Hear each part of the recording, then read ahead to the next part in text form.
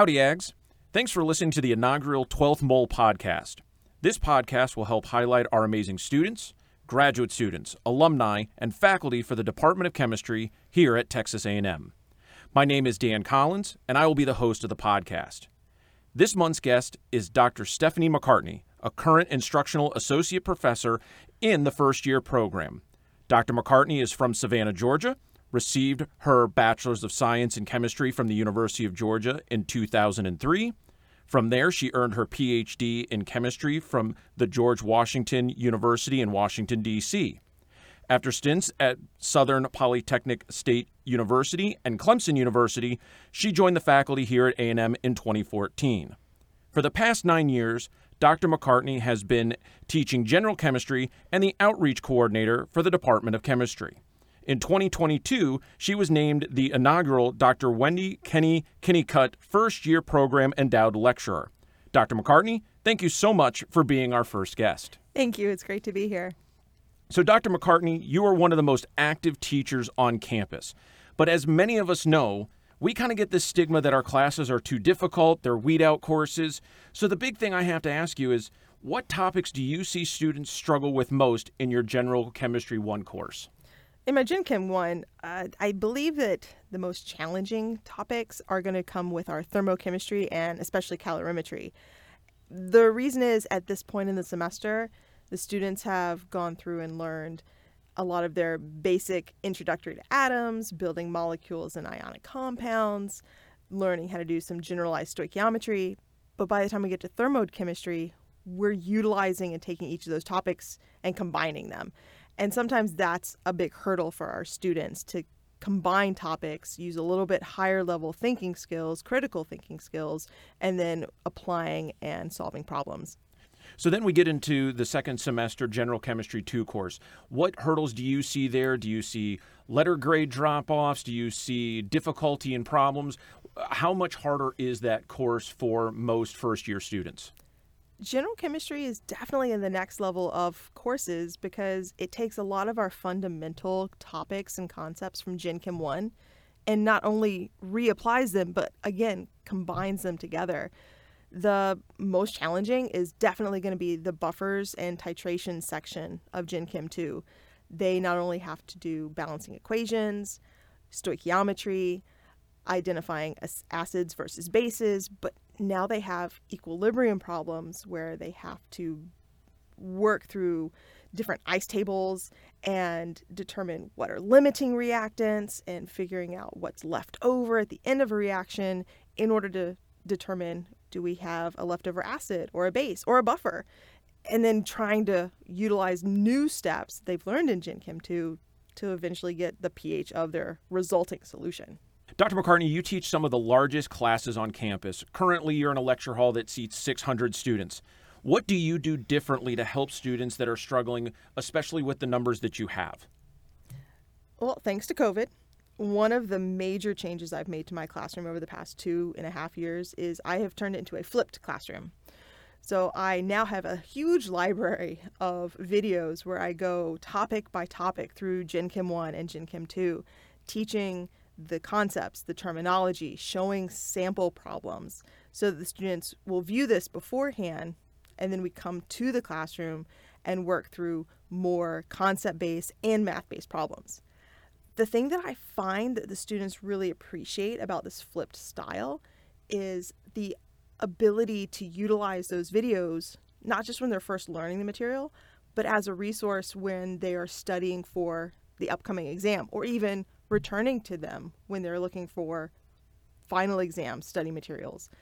Not only do I do that, but I've looked through and vetted different resources like PhET simulations, other YouTube videos from other resources that help the students get maybe a different explanation or a different concept explanation for how to work through different problems. Because I realize I'm not the only source that they should be able to use at this point. So with all of the resources that you do give out, what can students do to help themselves in a class so large? Definitely need to build a community. A supportive community with each other, with the professor, is absolutely vital for our students. One of the things that I do is I let them know, send me emails. I usually answer them about 24 hours, unless it's the weekend when I wear a different hat. And to definitely come and utilize student hours or SI sessions so that you can get extra practice, so that you can work in your groups. Because in life, nothing that we do is individualized. We're always working in groups and teams in order to solve problems and advance our knowledge. When you're working mostly with freshmen, undergraduate students, what's the best bit of advice that you tell your students and even their parents, if they were to be listening to this saying, my son or daughter is going into a chemistry course in college, what can they do to really help themselves? The thing that I tell freshmen, or at this point anybody, it's okay not to be perfect. It is absolutely okay to make mistakes, because that is how the learning process actually occurs. We have at this point in our society this idea that we have to always be right, that we have to always do more and be extra. But we don't. We are absolutely allowed to have bad days. We're absolutely allowed to have topics that we struggle with in order to learn and understand. And I let my students know that I don't expect them to be perfect. We should be allowed that grace of growing, because that's the entire purpose of extending our knowledge through college and even in life. So your other biggest roles on campus are your service to the department, the college, the university. And it's one of those things that you've been the outreach coordinator now going on for 9 years. So the big question I have to ask you is, what one or two initiatives or successes are you most proud of for what you've done with your outreach? I absolutely love the chemistry open house. That was one of the biggest projects that I was told I would be in charge of coming into this position. And Dr. Wendy Keedy-Kennicott did a lot over her many, many years to develop and grow the program. And I would like to think that over my 9-year tenure with it, I have grown it in other ways. I have now incorporated formerly the College of Geosciences in order to come together. I have people from student groups and research labs from the College of Agriculture coming in. Depending on the theme of that particular year, I have had outside organizations come in and give demos and activities and explanations of how you can have various types of careers, not just in chemistry, but science in general. So growing this program and allowing it to be something that the community can engage with and understand and grow a love for chemistry and science has been absolutely amazing. So with the open house being the main event of the year, is that your favorite event to do, or is there another aspect that you just look forward to every year?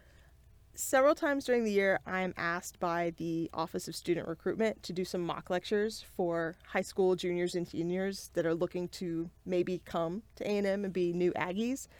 I love doing that because I can show off and do a lot of the activities and demos that I might not necessarily be able to do in my large lecture classes. Well, and it's one of those things, and I know is that you've been getting going with the open house over the 8 years that I've been here. I truly expected you to say that your favorite event was designing the T-shirt for the open house, and I really think that's something that you enjoy more than anything, at least especially in that fun side. Yes. Designing the T-shirt for each theme for the year is my one artistic outlet that I have. Do you have a favorite T-shirt that you've designed? My top favorite T-shirt is the Marvelous Metals with the Marvel superhero theme to our chemistry elements. It's a wonderful shirt. Hopefully you individuals that are listening to this have seen that shirt. Personal favorite of mine has always been the heavy metals with especially the Freddie Mercury. So I want you to know that I know exactly how you feel. I do put a lot of Easter eggs into my shirts. I completely understand. You're also a member of the Aggie Honor Council, the Faculty Senate, and you do and have so much service that you're a part of. What is your favorite, and why do you like serving the institution the way that you do? I like serving that institution on a larger level because I feel like it gives me a better impact for the university as a whole. I particularly enjoy working with the Aggie Honor Council because I feel like it's more of an educational service for our students. You'd be surprised on how many times a student is shown that they have violated the Aggie Honor Code in some way. And a lot of the times they don't realize some of what they have done violates the rules. One of the biggest ones are typically plagiarism. There's a lot of very fine details on that gray line, and some of them don't realize that they cross it. Well, and I think that's one of the issues that we've probably seen when it comes through the COVID era is many students that either have come from different institutions, whether it be high school or other ones, come to A&M when it has that standard, and we do hold that very high, and all of a sudden they end up in the Aggie Honor Council or the various hearings. When it comes to working with the council, what is your favorite aspect of it? What is your favorite side of it? I know we typically get students on their worst day, but there's always something we walk away going, wow, I never expected that. Is there something redeeming that always takes you back and wants you to help out more with that? You're absolutely right. This is probably one of their worst days as a student at A&M. Most of the time, the students that realize what they have done violates the Aggie Honor Code will completely own it. And that's one of the great things about our core values as Aggies, is that an Aggie does not lie, cheat, steal, or tolerate those who do. And many times when they realize that, yes, they've done it, they will own up to it, and they will ensure that from that point forward, they will find the ways to keep from violating it and help others to stay on the right side of that line. Well, that's wonderful. All right, so Dr. McCartney, we're now going to head off to the kinetics questions of our podcast. This is our fast response, quick answer portion to questions from all over, not just the world of chemistry. Are you ready? Nope. Dr. McCartney, favorite A&M tradition? Big of it. What about it? Oh, man, that is one of the most interesting events that I heard of when I came here. I'm not a Texan. I'm not an Aggie. But for the size of this student campus, to go out and selflessly help people in the community with so many things that small things that you think that no one would need to help with, these Aggies will just selflessly do it. If you weren't teaching chemistry, what would you be doing as a career? I think that I would do historical reenactments and tour guides. What would be your favorite reenactment period? Ooh, I really love Colonial Williamsburg, so probably something like that. If you had to give up one of your food vices, Diet Coke or Skittles, which one would it be?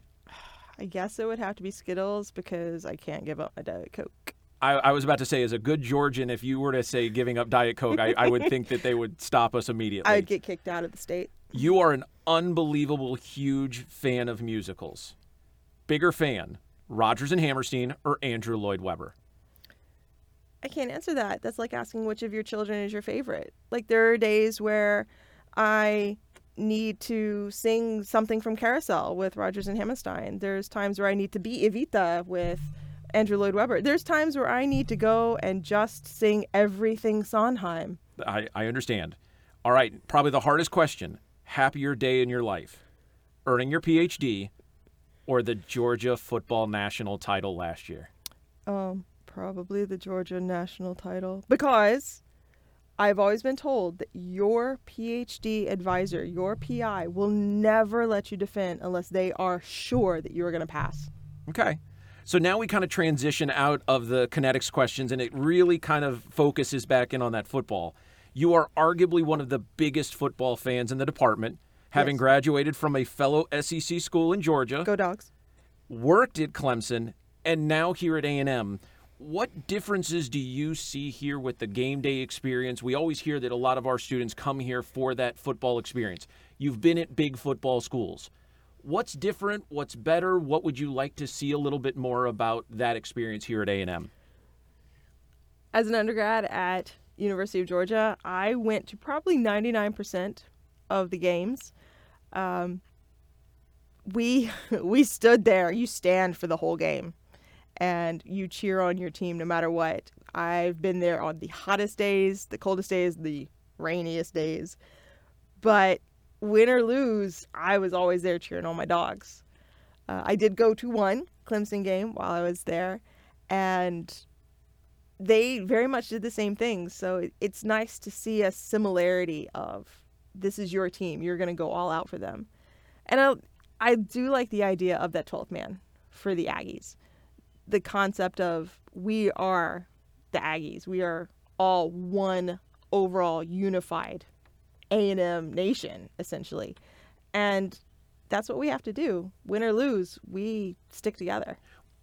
One of your major hobbies, as we brought up during the Kinetics questions, is acting in musical theater. Yes. How did you get into that? Does that help you with your teaching? Where did that all start for you? I've always loved to sing. And when I was a little girl, of course, I wanted to grow up and be a prima ballerina. That didn't happen. But I've still always enjoyed acting and dressing up. And Halloween is by far my favorite holiday. So I think that the acting and the theater and the musicality absolutely helps with my teaching, because there's a certain level of presence that you need to bring to a classroom in order to engage the students. You have to get their attention from day one, or it's lost. Do you have a favorite show that if it comes within 150 miles, you're dragging the husband, the kids, going to that show and saying, we have to see this? Yes. Which one? Phantom of the Opera. Ah, what about Phantom of the Opera? When I was little, my mom had the tape cassettes of Phantom of the Opera, and it took up both sides of 2 tapes. And I can remember sitting in the den with the headphones on, listening to it. And I can remember when each tape would end, it had this sort of like doo-doo-doo-doo-doo, where you knew you'd have to turn the tape over.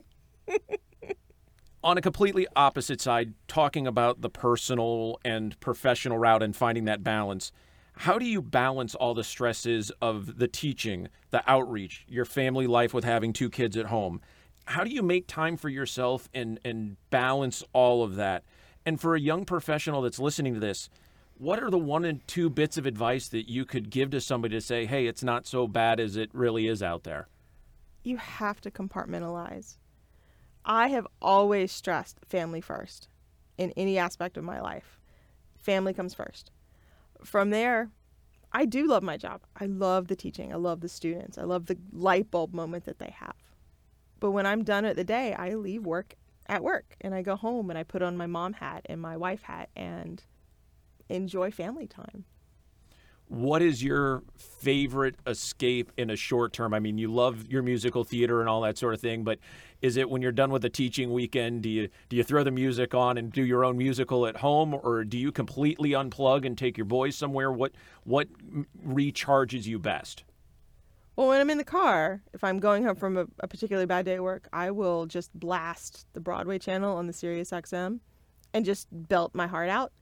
When I'm with my family and we've got weekend activities, we do stuff. So in the summer and the nice days of fall and spring, we'll go out and do the different Texas state parks. We'll hike or we'll swim.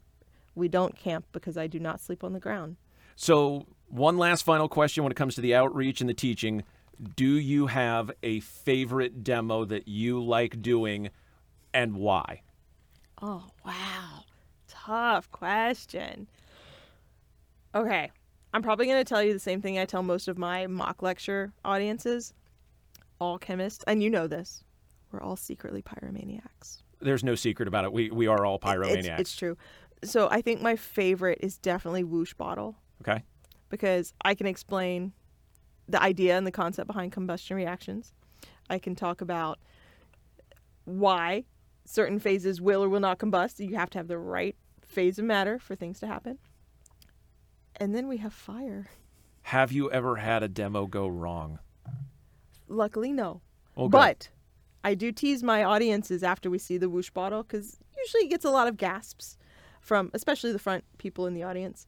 I always pick up the fire extinguisher and say, we are always ready with appropriate safety precautions. As long as we don't have to use it. So, Dr. McCartney, thank you so much for being this guest on the very first 12th Mole podcast. For the listeners out there that have questions for some of our guest recommendations, or you want to be a guest on the show, feel free to contact the show at 12thmolepodcast@gmail.com. Next month, our guest will be Texas A&M alumni and current Auburn University graduate student Casey Ortiz, or as some of you might know him as, Casey the Chemist on TikTok, where he currently has a following of almost 25,000 viewers for his lab videos, science commentary, and recording his graduate experience. Until next time, this is the 12th Mole Podcast signing off and telling you all out there, continue wondering and experimenting, wear your safety goggles, and gig 'em Aggies.